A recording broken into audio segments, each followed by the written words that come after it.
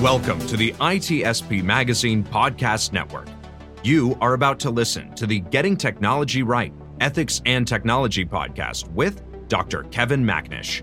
Get ready for a conversation about global values and technology, diversity and inclusion, discrimination, transparency in data, privacy, and cybersecurity. Knowledge is power, now more than ever.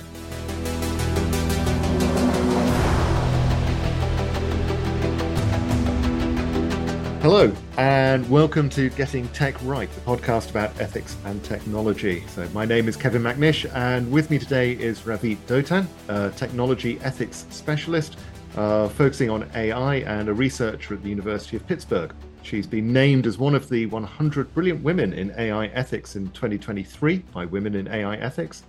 And last year, 2022, she received a Distinguished Paper Award from FACT, the top AI ethics conference. And today is joining me to talk about ethics and AI. So Ravit, welcome. Hi, Kevin. It's really great to be here, and thank you for this lovely intro.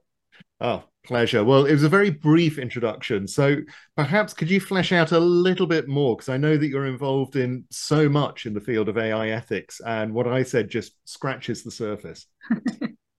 Yeah. So I do a number of different things. So I wear multiple professional hats. I do academic research at the University of Pittsburgh. I run an AI ethics lab. We're focusing on the governance of AI. So the question is, what does it even mean for tech companies to govern their AI in a responsible way?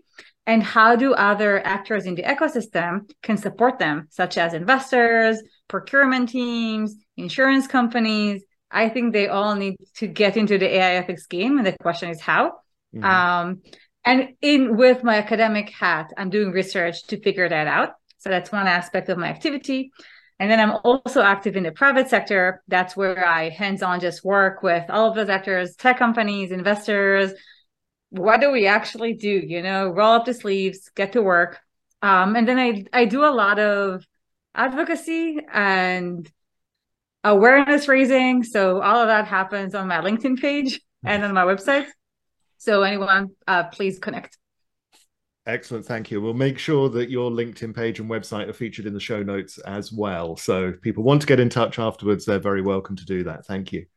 So I wanted to start off because there's been so much talk about AI ethics from my perspective over the last 4 or 5 years, but really since November with ChatGPT and then last month GPT-4.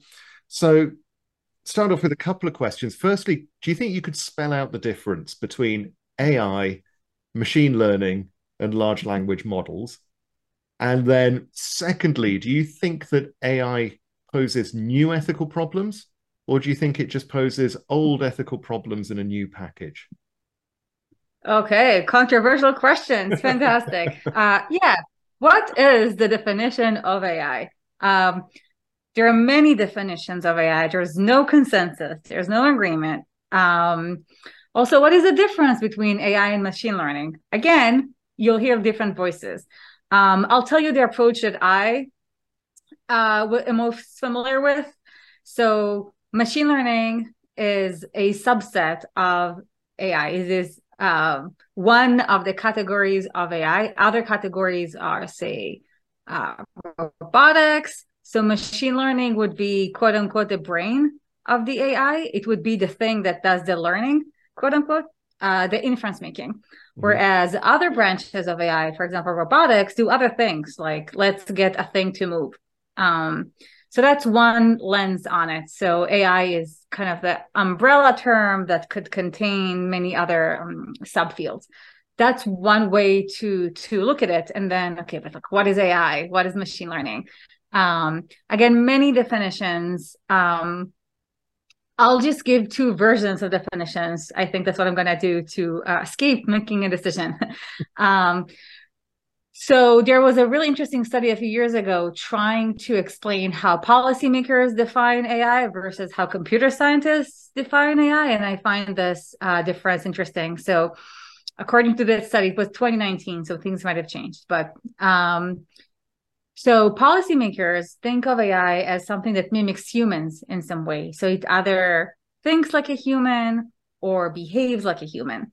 Whereas computer scientists tend to think of AI as something that is rational or ideal. So it would think rationally / ideally, or it would behave rationally / ideally. But basically, in all of the definitions, it's a computer program. It's software at the end of the day that gets some goals defined for it, and then finds a way to accomplish those goals with much less direction from people than other kinds of software. Okay, thank you. So that sounds like quite a radical difference then between how policymakers and how computer scientists are approaching the same phrase. Yes, exactly. And that paper also mentioned that this difference is actually one of the barriers for actually making progress, because those who make the technology and those who regulate it might not understand it in the same way. Having said that, this was 2019, not now. There have been some progress, especially in the context of the EU AI Act. So that is the law that the European Union is working on to regulate AI specifically. A part of that regulation is also defining what it is that it's trying to regulate.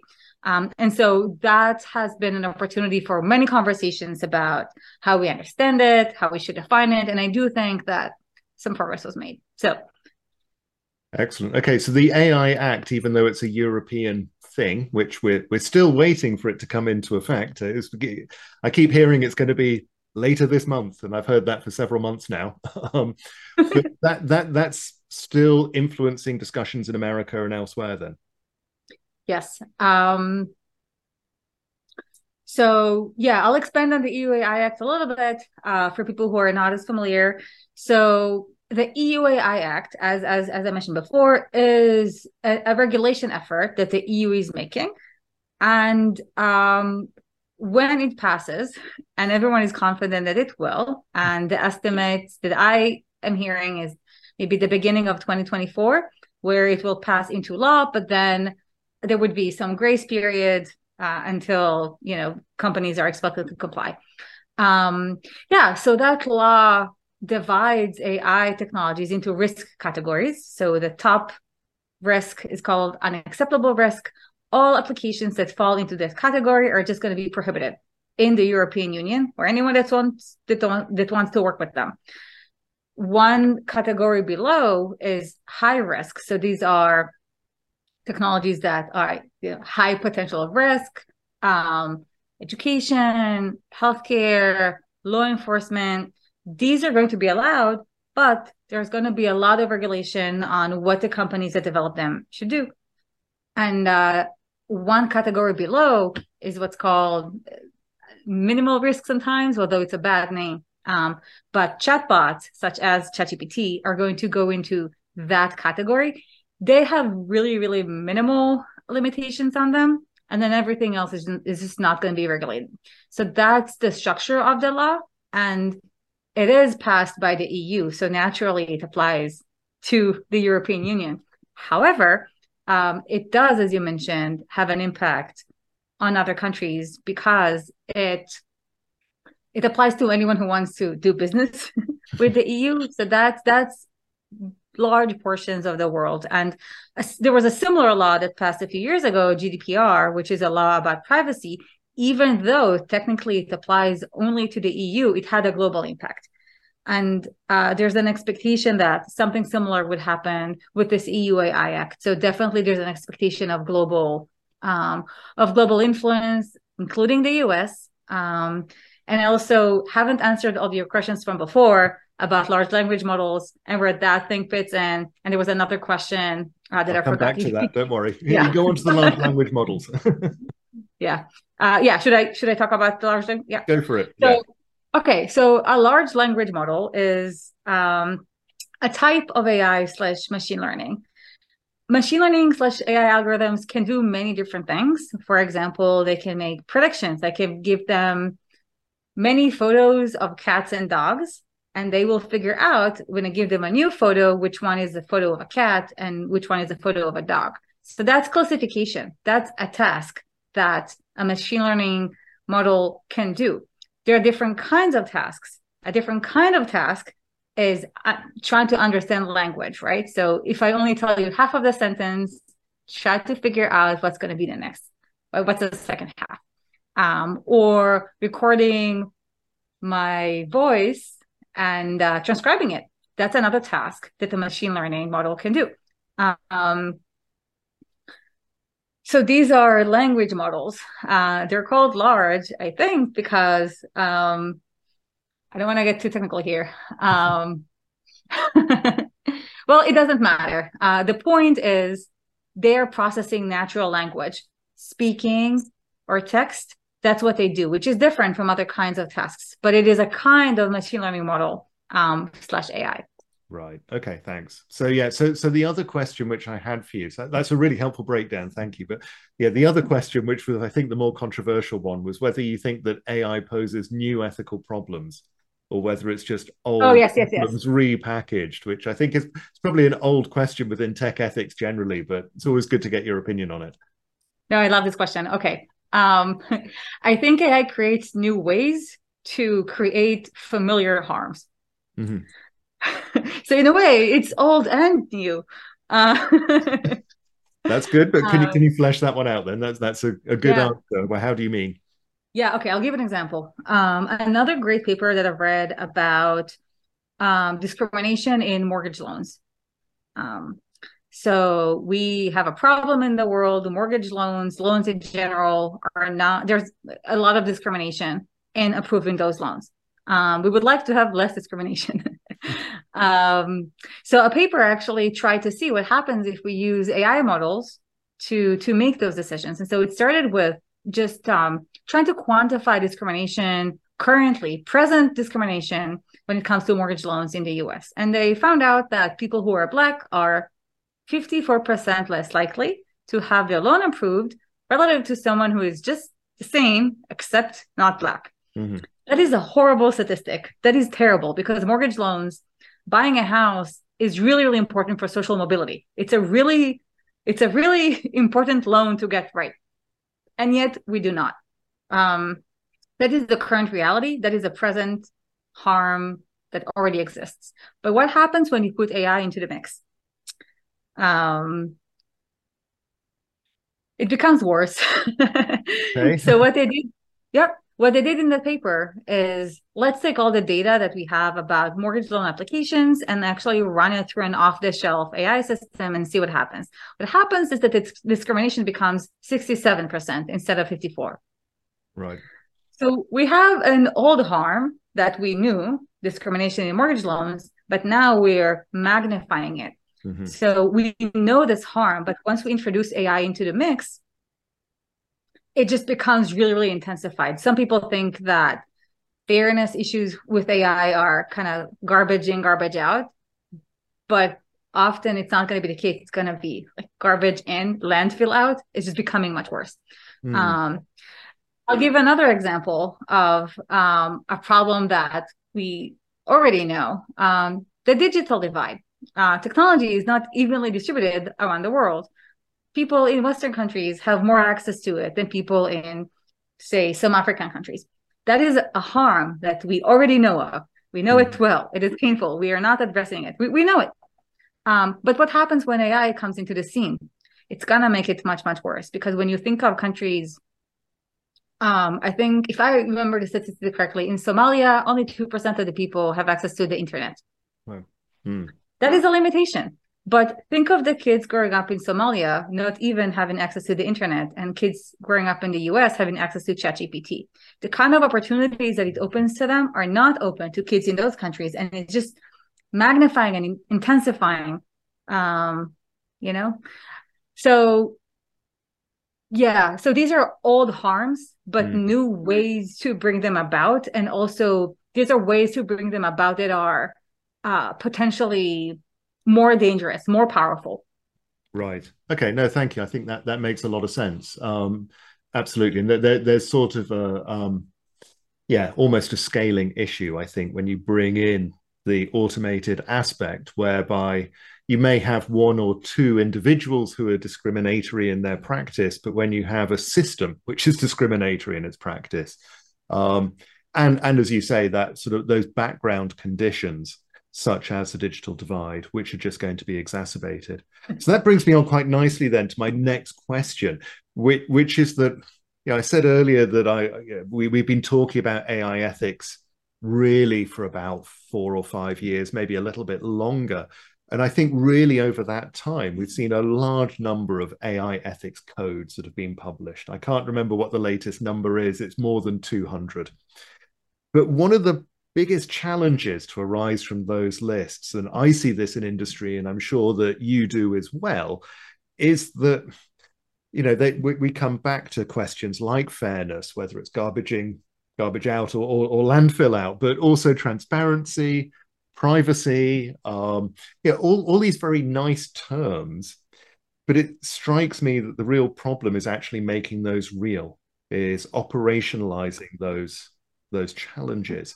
I know that's one of you, as you've already said, one of your areas of research and consultancy is in helping companies and investors sort of develop AI governance and strategies. So could you tell us a little bit more about how you go about doing that? Yeah. Okay. I'll start with the word operationalizing. That is the word that people use very often in the AI ethics space. They're talking about operationalizing AI ethics. I want to start with this term because I think it illustrates a misconception on how to go about it. What is this word operationalizing? What is the context that it's coming from? It's not really a day-to-day kind of word. Often this word is going to be used in the context of coding. We want to operationalize something. We want to put it in the algorithm and make sure the algorithm does it. So if we want to operationalize fairness, we're going to code some things into our algorithm so that it's more fair. This perspective really focuses on R&D teams and what the R&D teams should do. I think this perspective is too limited.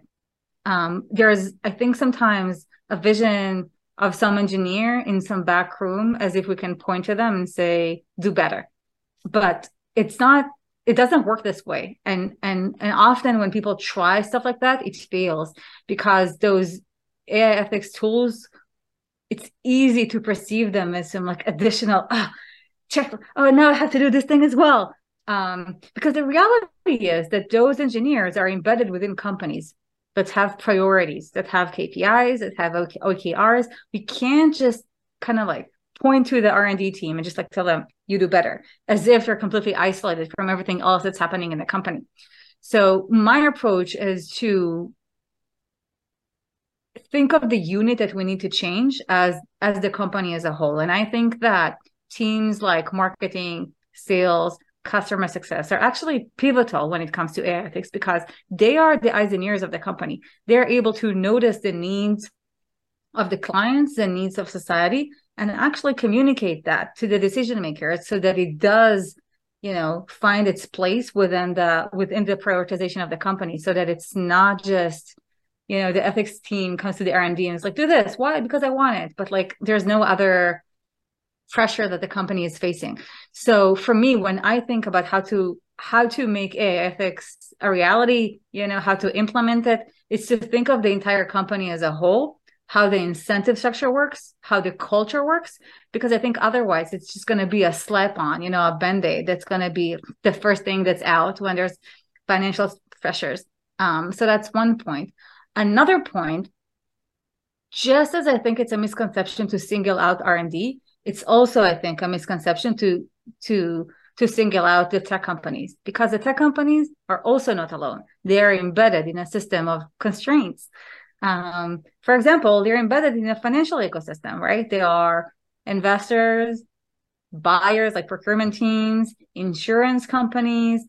All this system supports the tech company financially, and it has expectations. It's very, very difficult for the tech company to do things differently when the expectations from the financial supporters are misaligned. Mm. So I think that to implement AI ethics, it's not enough to just focus on the tech companies. We need to focus on the entire ecosystem of constraints around them and figure out how we get those financial actors into the game as well.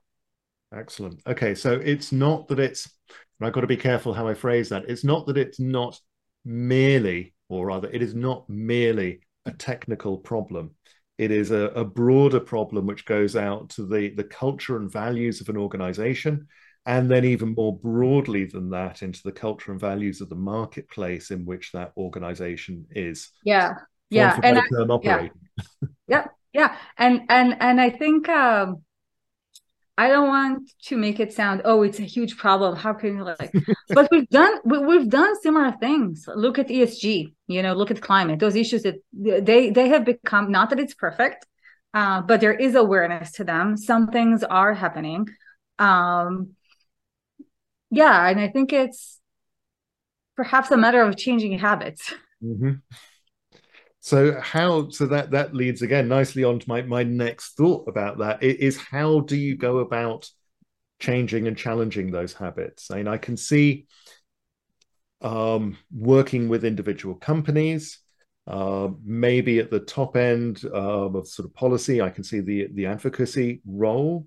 Do you think it is just working across the whole sphere like that? Or is there one area that's really important to focus in on? So you mean one area of the ecosystem, one area in terms of sector? What do you mean? So for instance, you said, it's not just the tech companies, and right. Absolutely, because there are other companies buying the stuff the tech companies are providing. And so is there is there some point that we can focus in on to hit the most valuable or the most effective area? Or is it like ESG, something? Well, I suppose even with ESG, we started out with sustainability, I think largely looking at things like oil companies and some of those areas before then moving more broadly into the whole marketplace. Is there something similar within AI ethics? Okay, so I hope this is going to answer a question. I'm very hopeful about early stage VCs, actually. Mm-hmm. I think they are a wonderful audience to try and impact. It's really important what the big companies are doing. However, it's also really difficult for big companies to change. They do have the money to pay the fines. They do have inertia. It can be really difficult.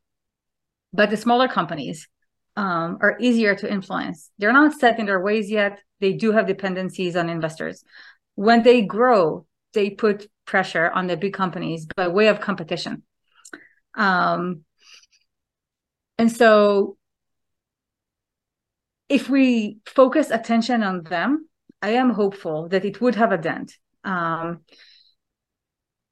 It's easier for other organizations to put expectations on them. When I'm thinking of big tech companies, it could be easy for a big tech company that buys the smaller companies to put expectations when it comes to responsibility of AI, to put it externally on the companies that it buys. It's easier, I think, to do that than to make a deep change internally. An investor, for example, who's committed to ESG or impact investing, it's already aligned with what they do anyway. So it's a low-hanging fruit. It's already aligned. It's their mission anyway. And all of those big actors, they're actually in a position to support a tech company and give them, like the small company, to give them resources to grow in a different way. So I think that's a really promising avenue to focus on. Yeah, it's definitely an interesting approach. What do you think? And I would say promising as well. I don't want to diminish it by saying it's an interesting approach. I think it sounds really good. What do you think would motivate those companies and investors to seek help in developing responsible strategies around their AI? Yeah. Okay. So there are two kinds of motivations. There is a business case for AI ethics. I think some people may think of it as something that competes with business interests.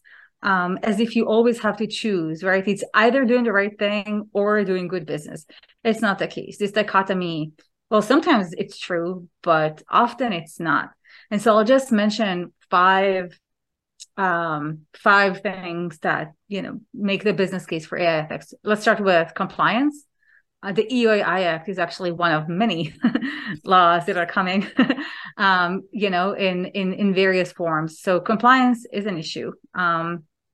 Reputation is an issue, especially for a smaller company that cannot take the hit, especially for a smaller investor that cannot take the hit. Then we actually have product quality. For various reasons, when you develop your AI in a responsible way, it just becomes a better product. So I'll give an example. Suppose you care about explainability. So you want to be able to explain why your tool made the decision that it did. Who's the first person who's going to understand it? You, the company. So now you can fix it. So now you can have better feedback loops with your end users. So also fairness. If you want your system to be fair, what does it mean? For example, it could mean that it works better for more kinds of people. You've increased your client base. So there are various mechanisms through which developing your AI responsibly just result in better AI systems. Your product's going to be better. Then also we have product adoption and talent. We've seen many statistics that show that when a company behaves ethically, it improves on both of these fronts. And we do have statistics showing that specifically in AI as well. So organizations may be interested in doing their AI more responsibly because of the business case. Like, it does make financial sense. Having said that, sometimes it won't. Sometimes they are going to have to make a difficult decision. And why will they make that decision really depends on the organization. Sometimes it's because of just the values of the people that are involved. It's just like in responsible innovation, generally, the values of the founder make a huge difference. And it could be the case here too. And it is a motivation for founders. Even if it doesn't have any business benefits, which it does. And then for investors as well, it could come from just seeing the responsibility that they do have as investors. They have a huge impact on society, and some of them understand that. It could also actually come from the mission statements that they already have. So we've mentioned ESG investors, we've mentioned impact investors. They are already committed to non-harm or even positive change. It's just aligned with what they do anyway. Yeah, no, it's interesting. Thanks. I think, I see ESG investors as being a strong way forward there, as you say, of people who already are committed to companies that operate for good, or at least companies that are limiting their harm, as being able to make a real difference as to where they're putting their money and what they're doing with the shares which they hold. So thank you. Yeah, absolutely. Well, we're very nearly out of time, so I just wanted to give you the floor. Is there anything that we've not covered which you would really like to touch on in the last minute or two of this podcast? Yeah. So one thing we haven't touched on is the general public. It is highly important that people educate themselves about the risks of AI and what companies can do about them. I think that AI is something that is drastically changing society. It needs to become a political debate issue like other issues. This is something that people should be asking for their representatives to speak about. We do need public pressure. It starts with awareness. It starts with understanding. And so I would encourage anyone who is hearing / seeing this to just do one more thing. Listen to one more podcast, read one more article. Excellent. Well, I think that's a really good call to arms, Ravit. So thank you ever so much for your time. Thank you for joining us today. It's been a real pleasure catching up with you again and chatting, and hope to see you again soon. You as well. Thank you for having me. Thanks a lot. Bye.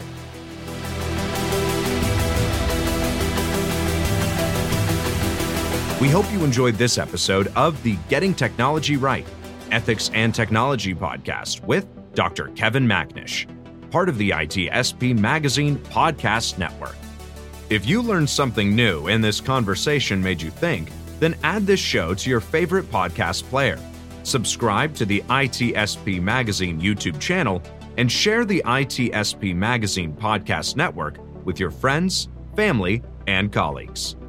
If you represent a company and wish to connect your brand to our conversations and our audience, visit itspmagazine.com to learn how to sponsor one or more of our podcast channels. We hope you will come back for more stories and follow us on our journey.